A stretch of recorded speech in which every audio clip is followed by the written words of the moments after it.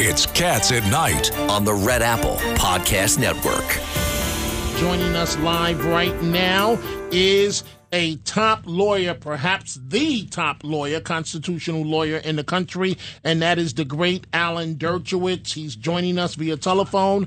And Mr. Catsimatidis, I turn it right back to you for the first question here. I just want to say welcome, Alan Dershowitz, and it's always good to hear your voice.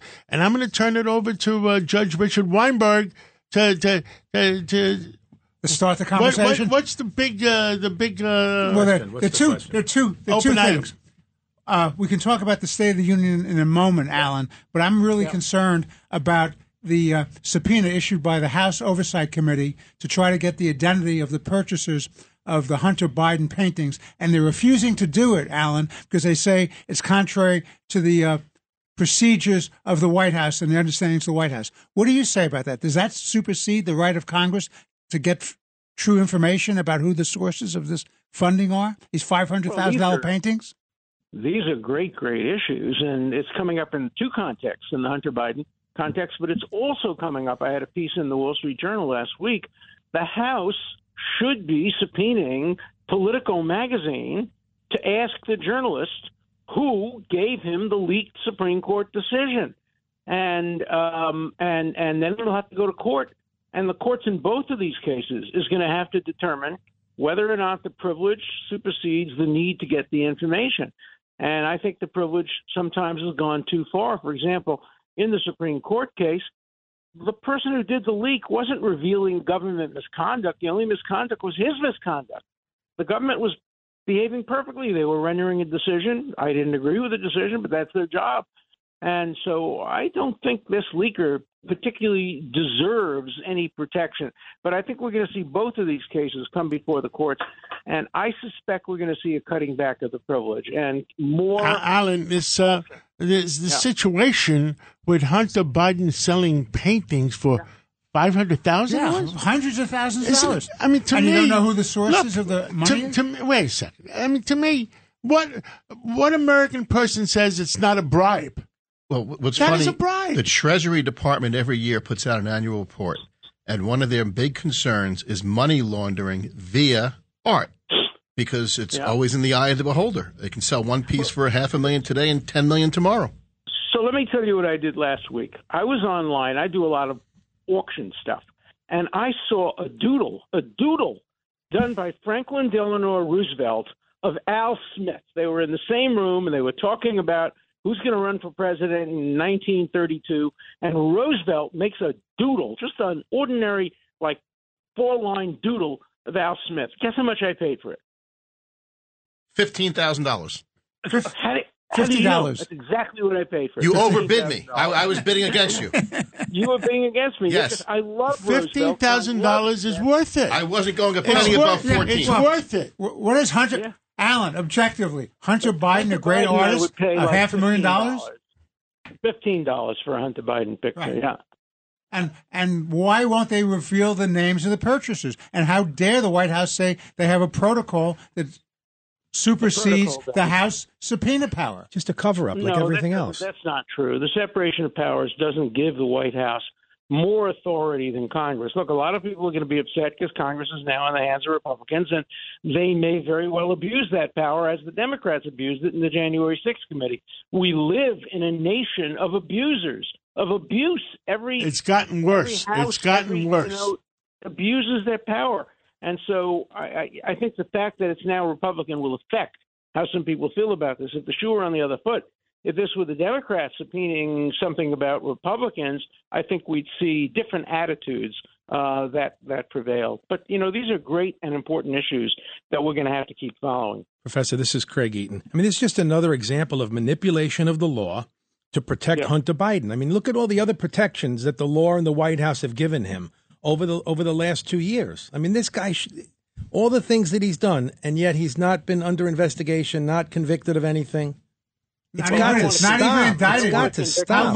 I don't want to convict them, but I want to investigate. Of course, we should investigate. And what's going? Why does it take 4 years, Alan, for the U.S. Attorney in Delaware to do anything with respect to it's Delaware? Let's wait and see. Let's not jump to.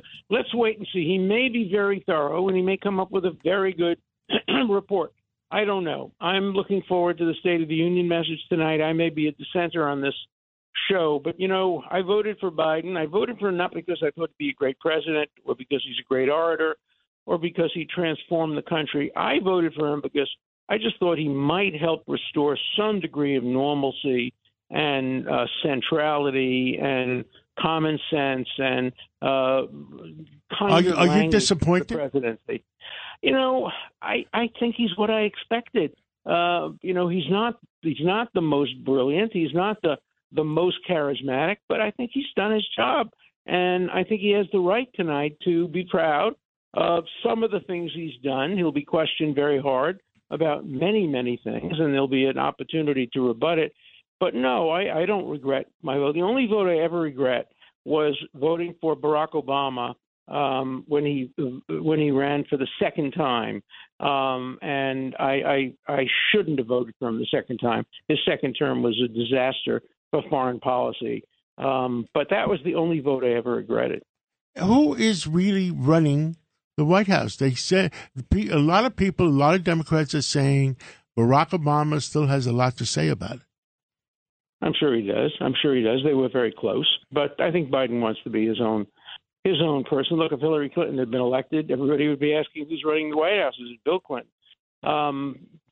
The White House is a very complicated case. I've been there a lot, and it's very complex. No one person runs it. Certainly, no one person like Joe Biden, because he doesn't have the kind of charisma that, say, a John Kennedy had, or even a Bill Clinton had, to be able to control and dominate. So I think it's diffuse and diverse, and I give him a B+, and that's pretty high grades these days, even with great inflation, for what he replaced and how divided the country was.